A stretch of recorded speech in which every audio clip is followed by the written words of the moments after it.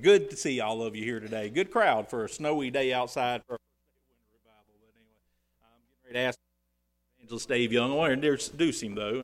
If you're not sure who he was, he's been here a couple times, or once before anyway. Looking forward to hearing my brother all week.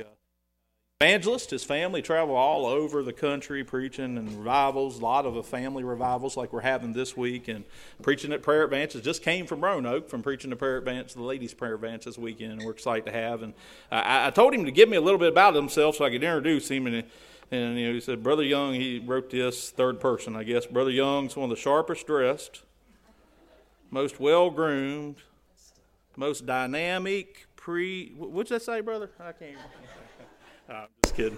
But it's good to have with us this week, and I'm looking forward to it, not only this morning, but every night. My friend, Brother Dave Young, you can preach. All right. God bless you all. Good morning. Y'all need to work on spring around here, just so you know. I just give you a little heads up there. Pray about it. Somebody needs to get right with God. I don't know.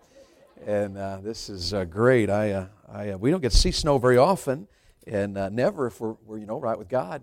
And but what a blessing to be with you guys, and a joy to be with you again. I'm in Deuteronomy 6 for our first service in this family revival. Deuteronomy 6. I think you can find that if you'll go to the front of your Bible. And Genesis, Exodus, Leviticus, Numbers, Deuteronomy. 5 books in. And I'll give you a moment to find it. Got some announcements for you that I'm going to preach to you. And Pastor said you're always out by 1, so we got plenty of time. And so no hurry this morning. You don't have anywhere to go anyway, and it'll be just fine. I won't be too long. I'll be wise about that. But I want you to meet my family first of all. I have one wife, and we are happily married. 25 years in a couple of months. We'll be celebrating. And it's a milestone year for us, and I want you to meet her. This is my sweetheart right here, and my best friend, favorite person in all the world. And that's Bethany Joy, and I hope you'll get to know her. And then right beside her is Charity Noel, and I'd have her stand, but it wouldn't make any difference. But there's Charity, and she's in the 4th grade, and she's 9 years old. She's the caboose for now. And and then here's my 2 boys, 2 of my 3 boys. And guys, stand so they can meet you. Matthew's a little bit taller there. Jacob's gaining. And Matthew's a senior. You can make them feel welcome. Matthew's a senior, graduating here in the month of May, Lord willing. And I headed to Bible college this fall, at least for a year, just to seek the Lord's will. And then Jacob is a freshman. And these 2 boys will be starting a children's revival service tonight. We'll dismiss when I stand to preach. And so bring your boys and girls. When I get up to preach, we'll send the boys and girls out while we're finding our text. And they'll head out to a special service. They're going to be studying, while we're studying in here, the Word of God, they're going to be studying the life of John Newton. Amazing grace, how sweet the sound that saved a wretch like me. He was a slave trader, and quite a story there. Boys and girls, look forward to that. Moms and dads, they'll be having some prizes and some games and some fun, but primary focus of that is to hear the Word of God and to learn it. And so bring people with you. Invite people to come. Though what we've found is in our family revivals is that more people are apt to come to a family revival than just an ordinary one. And the reason being is because the homes are in such a mess today, people want help. And I do believe with all of my heart that the Word of God helps. Do you believe that? And it's our answer. I was thinking about that song. It was a nice song, wasn't it? God bless them, great song. But can I tell you something? That song is foreign. The truth of that song is foreign to almost everybody, including the church. What do you mean a family Bible read in the house? I wouldn't try to be mean at all this morning, but if I ask you to stand, and if you've read the Bible to your family any time in the last 7 days, to stand, why, most of us couldn't do it. Come on, don't get too quiet on me. It makes me nervous. My point being, we love those old songs, and they made a difference in days gone by, those truths, but we're not living them. We'd love to have what they had, but you can't have what they had unless you're willing to do what they did to get what they had. And here's a revival week, and I'm preaching on the family. I hope you'll come every service, come every service. Well, I'm single. Well, you ought to come, because God could change that. You ought to come. Sign up for eharmony.com and find yourself a good one. My father-in-law just went to heaven a few months ago, and a friend of ours at the funeral said to my mother-in-law, "You going to sign up for eHarmony.com?" And I couldn't believe he said that to her. And God bless her. I don't think she's going to do it again, but I told her, if you do, make it wealthy. And marry a wealthy one the next time around. That'd be great. God knows about your family. Really, in a family revival, there's 3 things that ought to happen. And they'll be unique to you. Some of you just need encouragement because you really are on the right track and you're doing well. And I want to encourage you to stay on the right track. That's why we're going to have this meeting. Some of you, and I say it gently, need correction. As Hollywood's got a greater influence in your children's life than does Christianity. We need to correct some things if we're going to have a Christian home. And some of you don't know what to do. You got a situation. I had a lady yesterday. I was at the ladies' prayer advance up in Roanoke with Brother Harold Vaughn. And yesterday a lady, and she told me that her grandparents go to your church, so they're probably seated here. And she said, Brother Young, she said, I'm going to try to drive down one night because I need some help. She said, I need some help because we have a blended family. Meaning I got his kids and he's got my kids, and his kids have a different mommy and my kids have a different daddy. We don't know what to do. We don't know what to do. How do you put together a blended family and make it a Christian family? Some of your grandparents don't know what to do because your kids aren't well. Your kids aren't well. Some of you grandparents in this room, you've been in church all your life, but your kids aren't. You don't know what to do. God's Word's going to give you some direction this week as a grandparent. I hope you'll come to every service. And you're burdened about your grandkids. What am I going to do about my grandkids? They're not well. They don't even know the Lord. And they claim to know the Lord, but it doesn't make any difference in their life. Then you need to come every night. Come every night. And come at 7. I heard that. I made a mental note of that because last week I thought Monday night was at 7 and it was at 6:30. That makes a big difference, you know.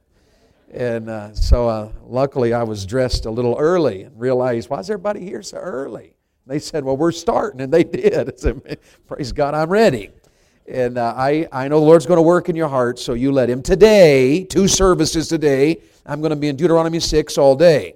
One of the top family passages in the Old Testament is the one we're going to read today. I'd urge you this week, if you could at all this week, read Deuteronomy 6 every day. Just one chapter, it's 25 verses, it won't take you long, but I want to challenge you to read it every day. Read it every day during this family revival. It's a tremendous family text. And would you permit me to read all 25 verses? Is that okay? We're in church today. We believe the Bible, don't we? Do y'all believe the Bible? So let's read the Word of God. And I'll let you be seated since it's a long passage. Is that okay? And do I need to make you stand? Are y'all awake? Will you stay awake if I let you read seated? Because if you go to sleep on me, I'm going to be offended, and I'll preach 2 hours. So you better stay awake. All right. So here we are, Deuteronomy 6 and verse 1. Now these are the commandments, the statutes, and the judgments which the Lord your God commanded to teach you, that ye might do them in the land whither ye go to possess it, that thou mightest fear the Lord thy God, to keep all His statutes and His commandments which I command thee, thou and thy son and thy son's son, all the days of thy life, and that thy days may be prolonged. Stop right there and catch that phrase I emphasize. Here's what God's concerned about in this revival. He's concerned about you. You. Did you catch that first one? Thou is our modern English word, you. How many of you are here today? Let me see your hand if you're here. Come on. I'm waiting. You got to get here. Come on. How many of you? Wave your hand if you're here. This is about you. You say, oh, Brother Young, I don't even go to this church. I know, but this is about you. Brother Young, I don't know what to think. Well, you may not, but this is about you. God's interested in you. And how many of you are married and have a family? Let me see your hands. You have a family. Raise your hand. Good night. If you have children. All right. Wonderful to have children, isn't it? I got one amen.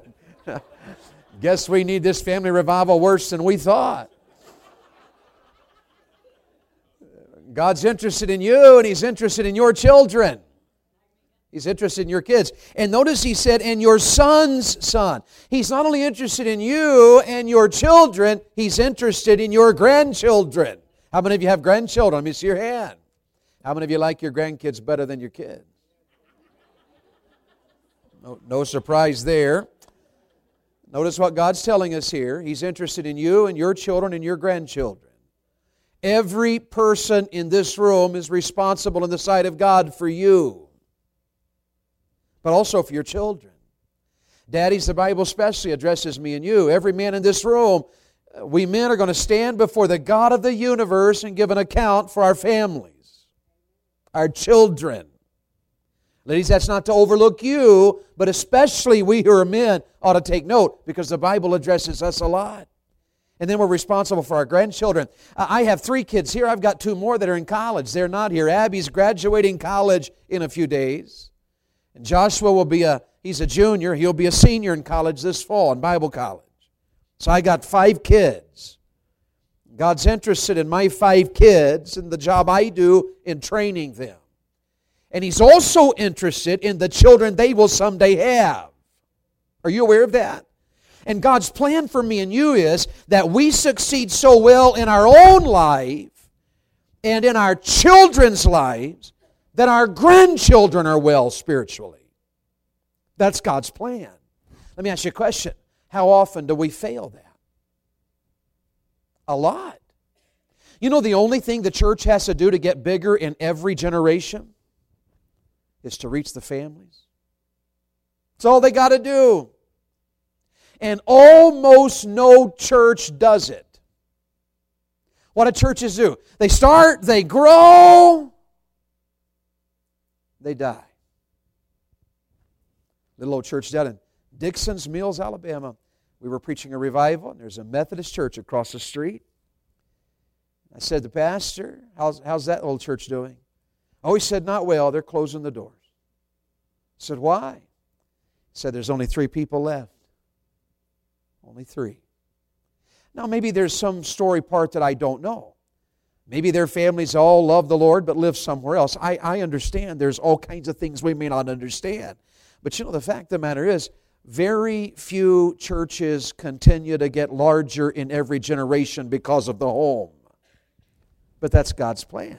Wouldn't it be great if all 5 of my kids grew up and married a godly Christian spouse? Wouldn't that be incredible? Wouldn't you be thrilled about that as a parent? And wouldn't it be great if Bethany and I succeeded so much with our children that our kids had wonderful Christian marriages of their own and all of our grandchildren loved the Lord and served Him? Would you be okay with that if that were your family?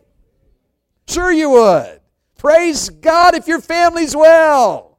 Now if there's not, we're having revival and God's going to tell you how to make it well. That's why we're having this.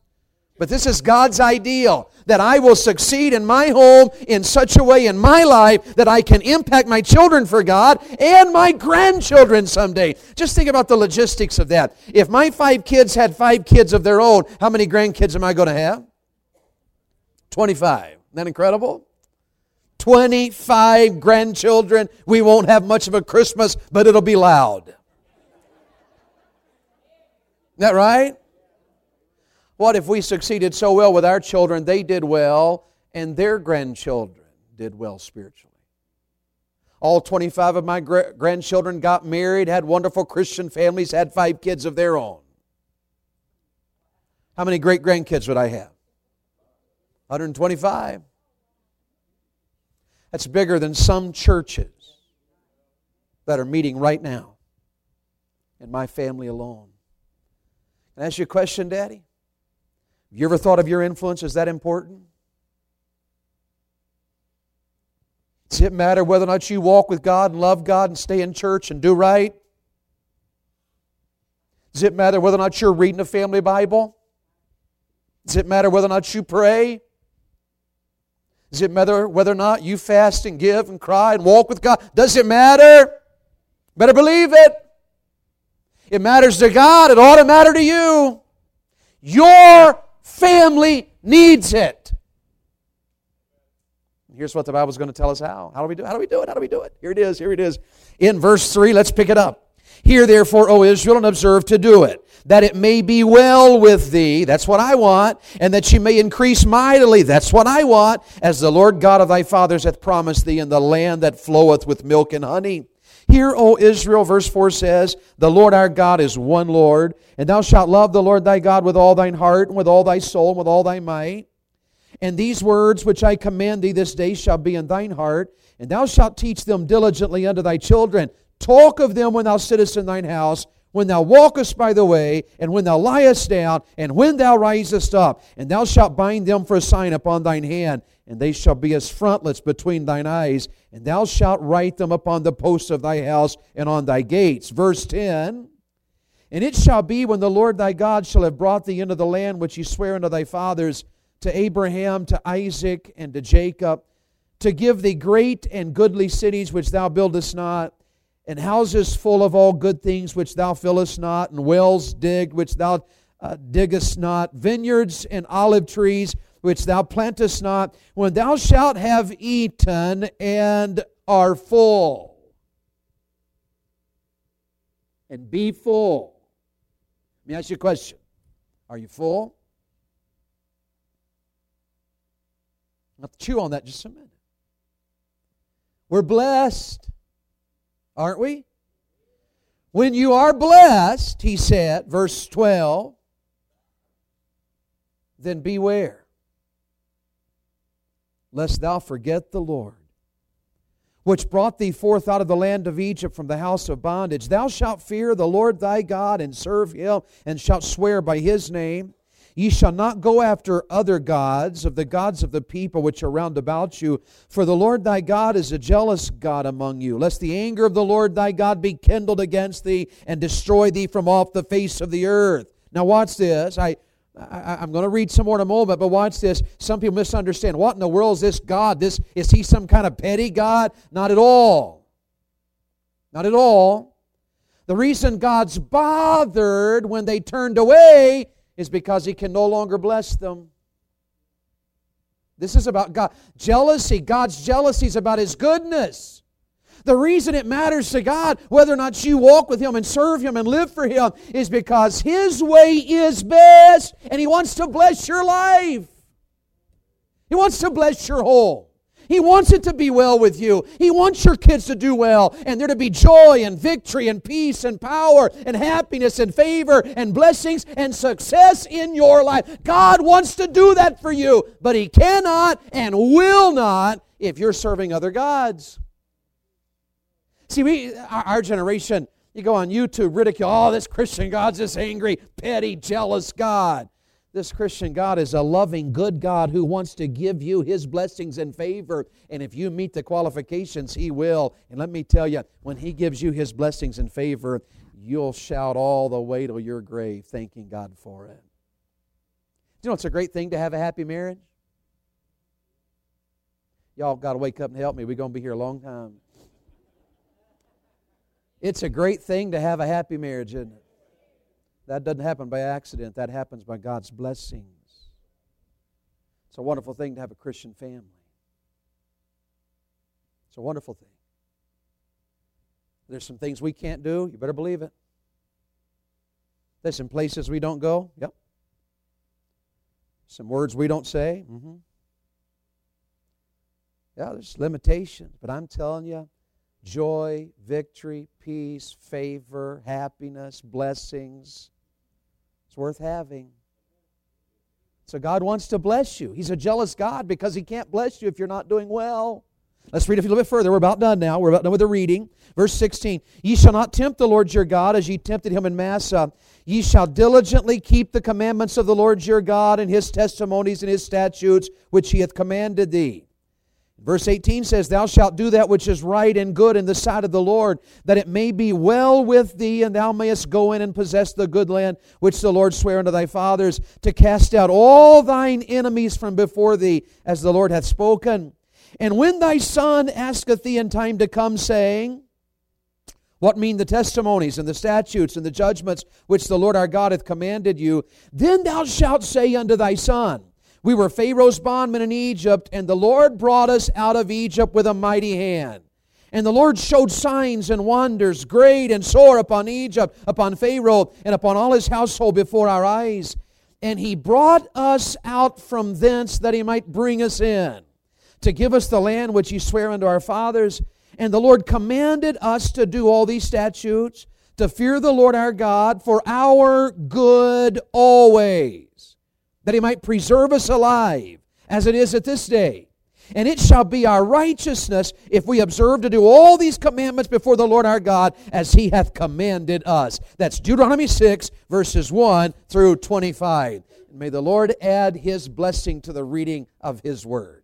Now look at that last verse for just a moment, would you? Look at verse 25, and let me ask you a question. Verse 25, it shall be our righteousness. How many of you agree that we are living in an unrighteous, ungodly generation? Who would have ever thought we'd be dealing with some of the issues we're dealing with? Really, do you ever just turn the news on and think to yourself, what in the world? What are we going to come up with next? What are we going to try next? What are we going to do next? Everybody in every church in America would say, this is an unrighteous hour. And yet there is a verse in your Bible that says this, righteousness exalteth a nation. How many of y'all believe that's true? Do you believe that's true? Do you know who the key to that is? It's not who's sitting in the president's seat. It's me and you. Because when we are right with God in the home, you know what the Bible says? It shall be our righteousness. You can vote however you want to vote. But until we have revival in the homes of America, it will make no difference how you vote. It won't.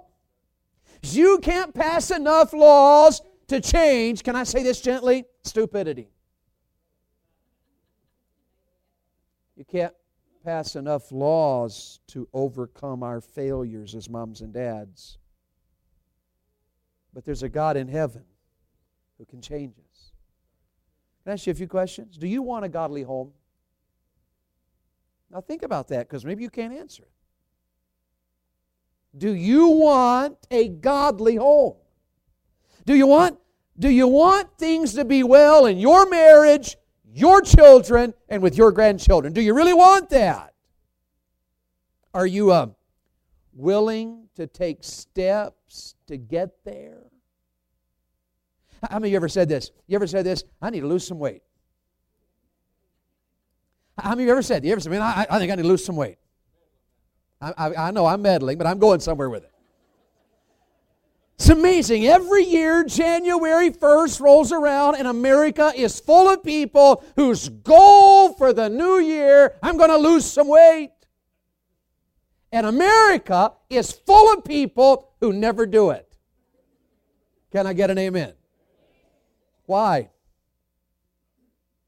Why is it that every year we say, I'm going to lose weight this year, and every year we fail? Now really, there's all kinds of reasons. And one is, because brother, we are so blessed we have biscuits and gravy. I heard one comedian say, you ever heard that sign, or that saying, the South's going to rise again? He said, not a chance, 3 words, biscuits and gravy. He said, they can't even get up from the table, let alone rise again. And being a Southerner, I had to say, he is on target there. But you know, here's the reason people don't lose weight. The reason people don't lose weight is because it takes a lot of steps. We Americans like this. Boom, we want it now. Want my coffee right now? Push that little Keurig button. Zoop, my coffee's out. Praise God, I'm ready to go. We love microwave ovens. I can put that in there, push that little button, and just blow up my food hot just like that right there. Praise God, we're ready to go. Right? We love instant. I'll tell you something about losing weight. The reason we don't lose weight is because losing weight takes time. This takes a ton of time. And we don't want to take the time. A New Year's resolution, we want it to happen next week. And the thing is, it's not going to happen next week. It's going to happen a year from now. As I take one step now, and one step tomorrow, and one step the next day, and another step, and I take another step, and I take another step, and I take another step, and I take another step, and I take another step, and I take another step, and I do it over the long haul, what I find out is then I could lose the weight that I wanted to lose in my New Year's resolution. And here's one of the massive failures, if we're not careful about the family. We want to go to an altar. God bless you. You should. We want to run to an altar and get on our knees, and it's done. Like a friend of mine said, Davey said, he had a newborn baby. He said, Dave, I haven't slept in 6 weeks. He said, I don't know if I can do this or not. I said, because I have the gift of encouragement. I said, hang in there, buddy. It'll get better. About 18 or 19 years, he'll move out. Just give it 19 years and it'll be fine. Your dad like mine. My dad says, sometimes my dad will go to Walmart and he'll see a kid out of control. You ever gone to Walmart and seen a kid out of control? Okay. My dad will famously say in our family, I'd like about 5 minutes with that kid. How many of you have a dad like mine? You have a dad like mine? I'd like about 5 minutes with that kid. Now, I know what my dad means, but I want to tell you something. He's wrong. You know why? Because nobody has ever raised a child in 5 minutes. I want to tell you, you're not going to have a godly home just because you come to an altar this week, but are you willing to take the steps over the lifetime of your family to develop the home that God promises to bless? Are you willing to examine your life these next 4 or 5 days? Say, God, what do I need to change? What do I need to add? What do I need to subtract? What do I need to multiply? What do I need to take out? What do I need to give up? Where do I need to alter? What have I got to do? Deuteronomy 6 is loaded with 7 vital steps you have to take. I'll give you 3 this morning and 4 tonight. All right? So here they are. Let's start in Deuteronomy 6, and here's the first one. Number 1, the first few verses teach us that you have to take this step.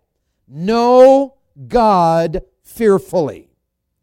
You have to know God fearfully. Did you catch that? He says in verse 2, that thou mightest fear the Lord. There's a little word there. How many of you have your Bible? You have your Bible? Look in verse 2, and I want you to say a little word. It's got 3 letters. It's right after the word Lord. When I get there, you say this word out loud. That thou mightest fear the Lord thy. Everybody say it. Everybody say it. That thou mightest fear the Lord thy God. Notice that God is assuming in this passage that He's their God. Now, I want to stop right here. It's a Sunday morning service.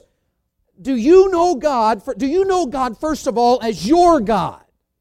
In other words, have you been born again the Bible way through Jesus Christ, who died for your sins and was buried and was raised from the dead? Has there been a definite time in your life that you were a sinner on the road to hell and you couldn't save yourself? And if you'd have died in that condition, you'd be burning in hell even this very moment. But you heard about Jesus. He died for your sins. He was buried. He was raised from the dead. And you turned from your direction and you turned to Jesus Christ by faith. And you were saved. You were born again. Your sins were forgiven. You became a child of God. How certain are you that you are saved the Bible way? Are you certain enough that you'd be willing to stand before God today and say, God, you have to let me into heaven because according to what your word says, I've been born again and I'm a child of God and I know it. Is it just a little situation? Yeah, I think I had a little experience. I had a buddy in high school call me one day and he said, I got saved. I said, tell me about it. He said, I was in church this morning and it was on. That's what he said. I was in church this morning and it was on. Next thing I knew, he said, I felt like the Holy Ghost was doing laps in that building. I didn't know how I got there. I found myself up at the front on my face crying. I got saved. Now I'm going to say something gently. Did he? Well, if a Catholic's in his Catholic service crying, did he get saved? Is that what salvation is? I cried in the service and I felt better. I'm going to say it gently. You don't go to heaven because you cry in a service and feel better. There's got to be a definite time in your life that you understand I'm a sinner and I'm on the road to hell, and if God doesn't do something in my life to forgive my sins and give me eternal life through His Son, Jesus Christ, there's no hope for me. Have you been born again? You see, Jesus is the way, the truth, and the life. No man comes unto the Father but by Him. Jesus is the door. He said, by me, if any man enters in, he shall be saved. There's one God. There's one mediator, one way between God and men. And that's the man Christ Jesus, who gave Himself a ransom for all to be testified in due time. Have you been saved through Jesus Christ? That's what I'm asking. Has there been a time you said, God, I'm on the road to hell. I'm a sinner, and I don't want to go to hell. God, I'm changing. I'm turning from that. I'm turning to Jesus. He died for my sins. He was buried. He was raised from the dead. Jesus Christ, come into my life. Forgive my sins. Be my Savior. You don't have to say my words. But if you didn't get to Jesus, if you didn't trust Jesus, if you didn't turn to Jesus, if you didn't believe on Jesus, if you weren't born again through trusting Jesus Christ's death and burial and resurrection to save you, then you need to. Believe on the Lord Jesus Christ, and thou, that word believe means trust on the Lord Jesus Christ. Trust on the Lord Jesus Christ, and thou shalt be saved. So my first question in this first point is He your God? And if He is, do you fear Him? Here's the first step to a godly family. You got to know God fearfully. That's a weird word. Fear the Lord your God. Isn't that a weird word for our American thinking? It's a Bible word. The fear of the Lord is the, do you know? Beginning of wisdom. We know the word. Let me ask you a question. How many of you have a job? Why do you go to work? Why do you go to work? How many of you have a certain time you have to be at work? Miss your hand. You have a certain time. Why do you go to work on time? Now, this is a silly way to say it. Here's the reason people go to work on time. Because they're afraid they'll lose their job if they don't. Is that fair? Why do you go to work on time? Because if you don't, you're afraid you'll lose your job. Is that possible, to lose your job if you don't go to work on time? It is. Has there ever been something that you would do if you could get by with it, but you don't do it because you're afraid you'll get caught? Remember when you were a kid? Did you ever refrain from something because you were afraid if you did it, you'd get caught? Yeah, that's fear. I never did it because I knew if I'd have gotten caught doing that, I'd have had to meet Jesus that day. I was afraid. That's the word fear. Somebody, some people are big talkers. You ever been around a guy that's a big talker? We Southerners sometimes are big talkers. I could take you, buddy. We're big talkers. And my brother's a bit that way. My brother, he's pretty strong. He's a hard-working young man. He's younger than I am, and he's strong as a mule. And just a guys, he's a very strong young man. But he's a big talker. Don't you mess with me, so I'll tear into you. You know, there's some people you don't say that to. There is some people you don't say that to. It's just something you don't walk up to some people and go, "You mess with me, I'll knock you out." 6'2", weighs 230 pounds, solid muscle. You'll get whipped. It's important to know fear. And in the Bible, fear has two angles to it. The first one is reverence. Part of this word's meaning, fear the Lord, is reverence, and part of it is scared to death. The idea of reverence is this. The idea of reverence is when you're standing at the Grand Canyon in northern Arizona, and it's 1 mile across, and it's 1 mile or 11 miles across, and 1 mile deep, and it's absolutely startling. It's massive. It's gorgeous. It's beautiful. It's awe-inspiring. You can't describe it. You stand at the Grand Canyon, and you can't explain it. If you've never been there, you can see a picture, it doesn't do it justice. You can't, all you can do is just stand there in reverence. Wow. In awe. The idea of reverence is to be shocked to the point of there's nothing to say. Like, do you remember the day that September the 11th, 2001, wasn't it? When we turn on our televisions, planes are flying into World Trade Center. You know what we did that day? We did this.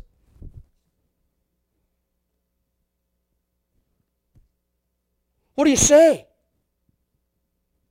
We don't know what to say. For once, our government officials didn't know what to say. They actually prayed, sang songs in unity, because all they could do was this. Do you know God reverently? Is God so real in your life that you stand in awe? That it affects your life? There's things you don't do because you're afraid of God? See, some of you wouldn't dare miss work because you're afraid you'll get fired. I'm going to say this gently. But you'll miss church. Because you are more afraid of getting fired than you are afraid of getting judged by a holy God. We've got to work on this first one. Literally some fear in our life. Teenagers, when the Bible says that strong drink is raging, and whosoever is deceived thereby is not wise, you better take note and you better have a little fear of alcohol. Because it'll bring the judgment of God in your life. And what may be a little party after school at somebody's house, nobody will be laughing 25 years from now when it's ruling your life and damaging your marriage and your children hate you because of the person alcohol has turned you into. You see, God's way demands fear. Know God fearfully. How much reverence do you have for God, Daddy? How much reverence, Mom, do you have for God? We don't have much reverence for God when our life is filled with a steady diet of godless music in a Christian family. I know the Bible doesn't say a lot about music, but you've got a brain, you've got a Bible. Are we really, really, really, really, really pleasing God when our homes are steadily filled with rock and roll and country music even? Sometimes country music songs are no big deal. Just a little song.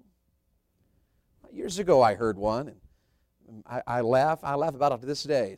I don't even know who it was, never heard the song since. But I was flipping through my radio stations on my truck and came across a country music station. I was in Arizona, and this guy was singing, and his song was about "There Goes the Neighborhood." And that piqued my interest because my mom used to say that all the time. My mom would look out the window, and those kids go running up the road in their car, and she'd go, "There goes the neighborhood." And so that song kind of caught my attention. And the guy says in his song something about his next-door neighbor. His next-door neighbor came home from work and brought flowers home to his wife. And he said, "Now my wife's going to expect me to do that, and there goes the neighborhood." It's a funny song. See, sometimes they're no big deal. But you know, when you got a steady diet of songs about somebody dancing with somebody else's wife, running around with somebody else's wife, running down to the beer joint and parking in a field somewhere with some teenage girl that he's not married to, I am telling you, you have no fear of God. When you and I sit in our living rooms and we're entertained by a steady diet of sewage, straight out of hell, we have no fear of God. And here's what Moses said to the children of Israel. You want to have a godly home? You want it to be well in your life and in your children's life and in your children's children's life? Then here's what you've got to do. You've got to know God fearfully. Are we okay so far? Can I move on, or do I need to park here a little longer? We got this first one? So here's the second step. Step number 2. I'm almost done now. It won't be long. Step number 2 is I got to keep God first. He says, first of all, know God fearfully, serve the Lord, and fear the Lord your God, and obey the Lord your God because you fear Him. And then you get to verse 4. And he says in verse 4, a very important verse to the Jewish nation, "Hear, O Israel, the Lord our God is one Lord. The Lord our God is one Lord. The Lord our God is one Lord. The Jewish people, the very, very conservative Orthodox Jews, would wear phylacteries, they called them. They would hang verses on a part of their face, and they'd hang verses around. They'd put on these little scrolls and wear scrolls around their wrists like you might wear a bracelet. And this is the verse that they would always have on one of those little scrolls. Hear, O Israel, the Lord our God is one Lord. The Lord our God is one Lord. The Lord our God is one Lord. It's a theological statement that says there is no other God. He's the only God. He is our God, the Lord our God. It's a theological statement. But this theological statement has a practical side to it. And the practical side to the theological statement is that God ought to be first in our lives. Our job shouldn't be our God. Our money shouldn't be our God. Our hobby shouldn't be our God. God should be first. Now let's just park on that just a moment. Nobody here but us. Is God first in our life? Is God first in your life, sir? You say you're saved. You say you're a Christian. It's a family revival. Any priorities in your life that would say God is first? Jesus said, set your affection on things above. Paul said, set your affection on things above, not on things on the earth. Jesus said, don't lay up for yourselves treasures on earth where moth and rust doth corrupt and thieves break through and steal, but lay up for yourselves treasures in heaven where neither moth nor rust doth corrupt and thieves do not break through nor steal. Priorities. See, if church isn't a priority in my life, would it be safe to assume God's not first? Our group just sang that old family Bible read around the table. Praise God for those who've had a family Bible read to them around the table. But if in your home the Bible's never read, would it be safe to assume God's not first? I don't remember the last time we had family prayer. God's not first. We don't tithe, don't give. God's not first in our finances. Think of it like this. When's the last time you did something that proved to your wife and children or your husband and children, when's the last time you did something that proved to your family that God was first? You turned off a television because somebody took God's name in vain. God's first in this home. We're not watching that show because they're laughing about adultery. I'm not buying some book on 50 Shades of Stupidity because God's first. Am I making sense? Is God first? Is God first? When's the last time you prayed about a purchase? Lord, should I buy this car? You're first. Will it honor you if I buy this car? Is this what you want from me, or should I buy an older one cheaper? Should I go in debt for this? Are you first? Is God first? Do you have any evidence at all that God is first? Your finances? Your entertainment? I don't think it's wrong to have a television, but if you don't remember the last time you turned off that television because you were offended as a Christian, it might be that God's not first. What would cause you to miss church? Hunting season? Why, my wife's daddy's in heaven now. He was an avid hunter. When I said, can I marry your daughter? He said, do you hunt? Wasn't quite, but it was important to him. He'd take me hunting. I loved Dad Dennis. Bought me guns. He'd watch those hunting videos. Those are some of the most boring things that have ever been invented by mankind. And yet he loved them. Come here, boys, watch this. Look at this, look at this. And I love those hunting videos. You know the guy's whispering. Right there's a big one right there. And they always talk like we do here in the mountains. Right there's a big one, right there's a big one right there. And he go, kaboom! And now that big one's on the ground, but they keep whispering. I think you got him. I think you got him. Like he's dead now, y'all can talk. Honestly, my dad loved those. Bethley's dad loved those hunting videos. Hunting was huge to him. Never missed church for hunting. Never.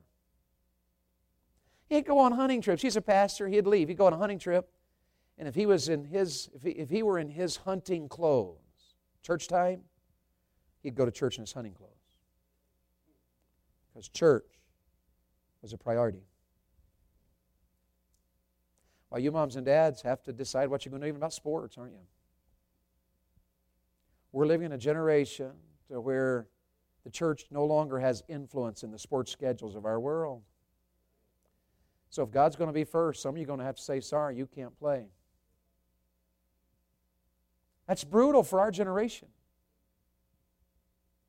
It might be that if you're going away on a Sunday morning to a tournament somewhere else and you've got to miss your church, that you get your family out of bed at 7 a.m. and find an early service somewhere at 8 a.m. and you're in church on that Sunday morning before you go to that ball game.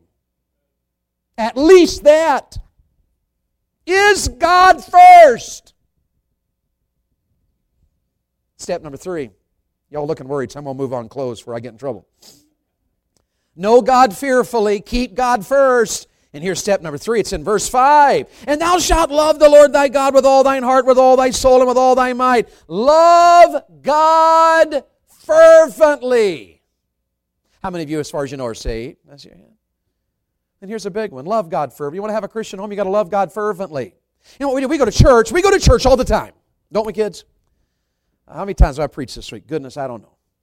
Last Sunday morning, I was in Columbus, North Carolina. I preached all day in Columbus. I preached all day Monday. I preached Tuesday. I preached Wednesday. We rapidly drove here to Hillsville and dropped that RV Thursday morning, hit the road, drove up to Roanoke. I preached at 1:30. My wife spoke to the ladies. And then yesterday, all day Friday. I mean, we were there all day Friday. And I preached in the morning, and then we did a session in the afternoon, and I preached that night, and then I preached, yesterday morning, and then I drove back down here, and I'm preaching. We go to church all the time. I don't know how many parents will say to me, daddies have said to me, well, no, we don't go to church on Sunday night because that's our family night. Here's what I always say. It's ours too. That's why we go to church on Sunday night. See, that's our family night. And see, here's the whole deal. When the Bible says love the Lord your God with all your heart, with all your soul, with all your mind, what he's talking about is that you serve God joyfully because you love Him. See, here's how you can look at Christianity. Oh my word, got to go to church Sunday night, for crying out loud. It's my only night. I got to go to church. Well, what are you going to do if you don't? I'm going to stay home, watch TV. Well, doesn't that help you? Helps you to relax. My goodness, your blood pressure's so low. No problems in this generation. We're so relaxed because we're chilling at home on a Sunday night. Now, I'm being a little silly here, obviously. But you know the whole deal is, we can look at Sunday night and say, or we can say, this is great. I love the Lord. We're going to church. So we even talk to each other on the way to church. We laugh, listen to music. We go to church on Sunday night, enjoy the service. We sit up front. We always sit up front in our church. I do on purpose. I get as close as I can, and I try to be a blessing to the preacher. I just don't know if y'all know this or not, but preaching is hard. And it's even harder when people look at you like this.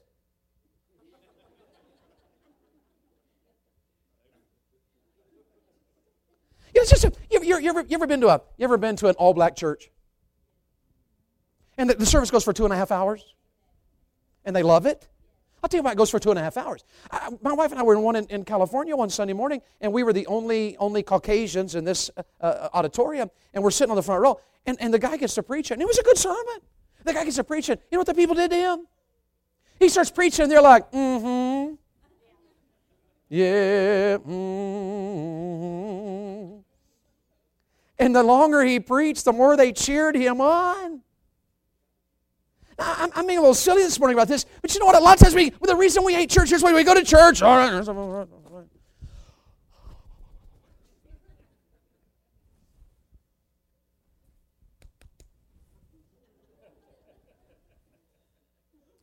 Instead of going to church and loving God, going to church and loving, we party after church on Sunday night. It's family night. We go get pizza, or Bethany throws something in the crock pot, and we go home and have, I don't know, roast beef sandwiches or something. We always watch a film on Sunday night. We're independent Baptists, so we're spiritual, so we don't watch movies, we watch films. But see, we're just having fun serving the Lord. You want to have a godly home? You got to pick it up. You got to pick it up and love the Lord your God with all your heart and all your soul and all your mind. Yes, there's some things we can't wear, so we can spend the rest of our life going, oh my word, you can't wear nothing when you're a child of God. Or you go, isn't this great? Praise God. I got God's blessings in my life, and I get to dress modestly. Isn't that a difference? You want to have a godly family? Then you got to pick it up and serve the Lord happily. You got to love the Lord. You got to come to church and sit on the end of your seat and say, amen, come on, preacher. Get yourself a hanky and start waving it at Him. Love the Lord. Say, we just don't do that because we're Baptist. Well, change it. Change it. You don't have to wave a hanky, but sit on the end of your seat.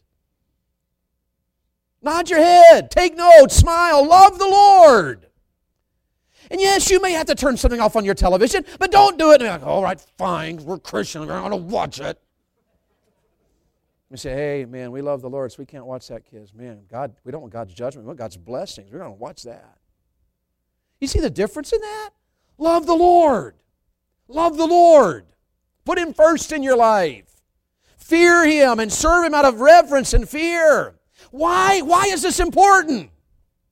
Well, because God wants our life to be miserable. That's why. Not on your life at all. The reason God says these things to us in this passage is not so you and I can hunker down and go, okay, fine, He's nailing my hide to the wall.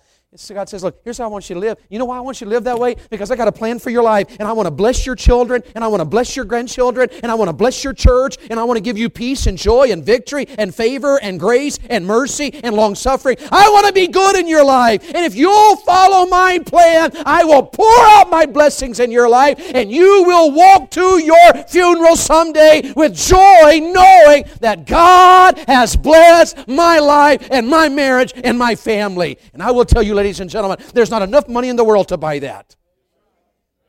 There is not a man wealthy enough in the United States of America to purchase the blessings of God. But anybody in this room that He can have them, if you'll get on this path. If you'll get on this path, you'll know God fearfully. There's a time to step back and say, I better not do that. It'll bring God's judgment. I got to change some things because God can't bless me. Know God fearfully. Put God first. Okay, Lord, I'm going to go to church. Faithfully. I'm going to go to church. My daddy and mom went to a revival service. It's a tent revival. Heard the Word of God. Were convicted by it. Walked out of that tent revival and got in a car. I was in the back seat with my brother and sister. And on the way home, my daddy said to my mom, they're mountain people, quiet, reserved, not big talkers. My dad said to my mom, Bobby, she said, yeah. He said, we're going to have to get back in church. My mama said, yeah. That was it. But they did. They started serving God again, putting God first. Doesn't mean our family was perfect. But because of some steps my mom and dad started taking, this guy got saved. This guy gave his life to Jesus. This guy married a Christian girl. This guy has 5 kids that are saved. This guy has 2 kids in Bible college. This guy has one that's going for a year just to see if that's what God wants for him. Don't you think we're weird? We're having the time of our lives. I get to drive a Dodge Ram pickup. And a Honda minivan. If you saw my bank account, you wouldn't be impressed at all. But if you saw the treasures that I have in heaven, you would line up for that. I'm not wealthy, but I'm having the time of my life. We're not having to walk away from God to have it. We're having it as we're serving the Lord. We got great friends. All of our needs are met. We eat well. We got joy. We got victory. We got peace. We got happiness. All's well. See, God wants to bless you, church. I'm not saying what I'm saying this morning to be hard on you. I'm saying what I'm saying this morning to tell you God's interested in you and your home and your grandchildren. And if you'll get on the path, start taking some steps, there's a God in heaven that'll bless your home. And I'll tell you what, you will be glad when He does. Nobody but us. How many of you would say, hey, David, Brother Dave, I'm going to have to tell you, God certainly put His finger on at least one or two areas of my life, and I sense some conviction about it. I already know some things I ought to pray about in this family revival. How many of you just be flat out honest in front of church and everybody just raise your hand and say, it's true. It's true. I must have to be honest. It's true. God bless you. How many of you in the service would say, hey, Dave, I'm listening to you preach, and I'd love to have it, but I'm just going to be honest with you. It would take such a miracle. I don't know that I have the faith that even God could do that. The situation in our home and in our family, in my marriage or whatever, would take such a miracle that I got to be honest and tell you that I hesitate. I don't know. I'd love it if God did it, but it almost seems beyond possibility. Beyond the possible. But I'm willing to let you pray about it. Would you pray about our impossible situation? Anybody here like that? Anybody here? Okay, my brother. Yes, ma'am. Several others there. God bless you. Some of you have an impossibility, but you won't raise your hand because you're not. You're just. It's just. First of all, it's embarrassing, maybe, or maybe you're like, I don't know. I don't know that it can happen. But here's what I want you to know: God is Almighty. He still answers prayer. He still blesses when you take right steps. So at least seek Him about it. At least cry out to Him. At least start taking steps. He is able to do exceeding abundantly above all you can ask or think. Your Bible says that. Say, but my grandkids are so far gone. I don't know that there's hope. There is hope because the Bible is true and God's still alive and the Spirit still works. Don't you walk out of here discouraged and say, there's no way we can have that kind of family. There is a way you can have that kind of family. And the Bible is full of stories of people who didn't have it, but God helped them to get there. And God did miracles in their life, and God can do miracles in yours. You need a miracle? You can kneel at this altar today and ask God for a miracle because I serve a miracle-working God. You need to make some steps in your marriage, in your family, your home. Don't walk out discouraged and down. Walk out of here saying, Lord, I want those blessings, so I'm willing to try. You lead me to the first step I ought to take, and I'll take it. And it may be, I got to go all the way back to my introduction. You're not sure that you're on your way to heaven. But you want Jesus in your life. You do. You want Jesus. You want to be saved. You want to be born again. You want to have eternal life. It's 5 minutes to 12, and we need to close. But if you don't know you're going to heaven, and you'd like to know you're going to heaven, I'm going to stand here in front of this flower arrangement. And if you'd like Jesus Christ to save you, you want to be born again, you want to walk out of here today knowing God on your way to heaven, church, I hope you'll pray. I hope some of you will kneel at these altars and ask God for a miracle in your family because you need it. I hope some of you daddies will get on your knees maybe at your seat and say, God, you got to help me take the right step because I don't know what to do, but if you'll help me, I'll try. Maybe you just need to say, okay, Lord, I'm going to come back, and if there's any hope for my family, you show me this week. I don't know what you need to do, but I'm telling you, this is the house of prayer. My house, Jesus said, shall be called the house of what? Of prayer. So you need to pray, get to God. He's a prayer-answering God. And get on your knees all over the building. Get on your. If you need to be saved, meet me right here. I'd be more than happy to help you to know that you're going to heaven. And somebody in this room, it's time. You put it off a long time. You know you ought to be saved. You've known you ought to be saved. And you've said no about it. And you've said no about it. You've put it off. And you've got all kinds of reasons. But it's high time that you drop those reasons and you get to Jesus. And lightning won't flash and thunder will not roll. And you probably won't get a standing ovation. But if you'll come here this morning, I'll pray with you. And you can be on your way to heaven. And you can know it. Let's stand together. Would you stand together? Would you? Stand with me. My Bethany Joy is going to come to the piano and play Just As I Am. That's how God wants us. Just as I am. Bow your head, close your eyes. Don't even wait for it to start playing. You need an altar? Then make your way to an altar, would you? You want to pray about your kids, your grandkids, your marriage? Come on, come on, come on. Make an altar, make an altar. At least get to God if you want to be saved. She's going to start playing. You come on, you meet me right here. Let Jesus move into your life today and forgive your sins, save you, rescue you. Would you come to Jesus, sir, ma'am? I'll turn the mic off. I won't embarrass you. Come to Jesus. Praise God for men that are kneeling. Praise God for you dads, you husbands. God bless you, you grandfathers. There's hope for your situation. There's hope for your situation. Some of you teenagers ought to come. You'd love to have a Christian home. You don't have it. There's hope.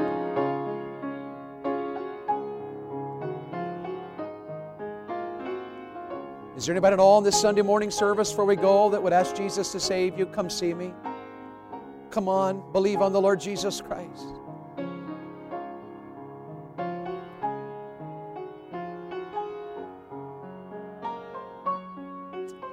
I'll turn the mic off. You and I will pray. It's time. Today is the day of salvation. It's time.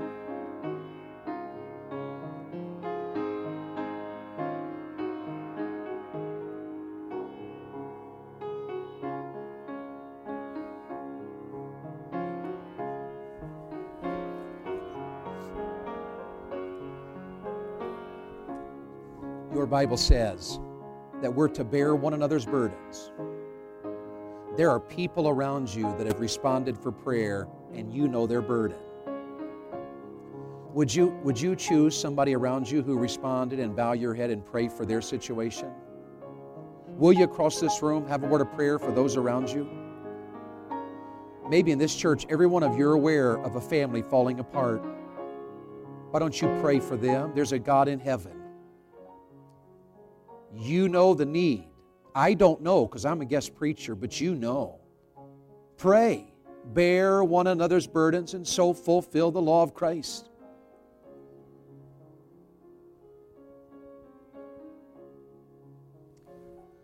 Father in heaven, breathe on this service. Do a miracle in somebody's home. Start that miracle today. Come, Holy Spirit. Come, Holy Spirit. Minister to us.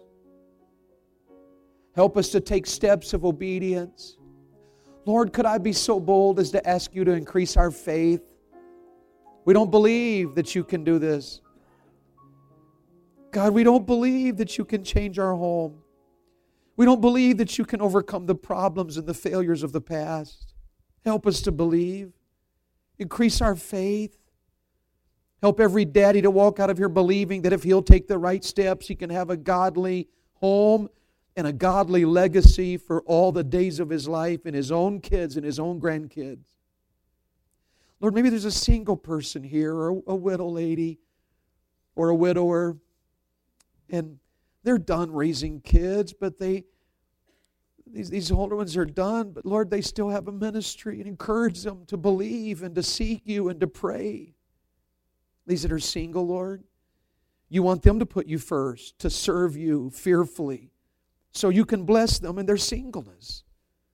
God, you got to help us.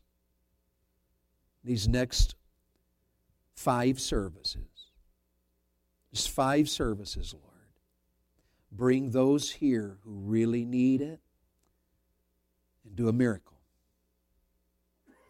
And I pray these things in the mighty name of Jesus Christ. Amen. Hey, thank you.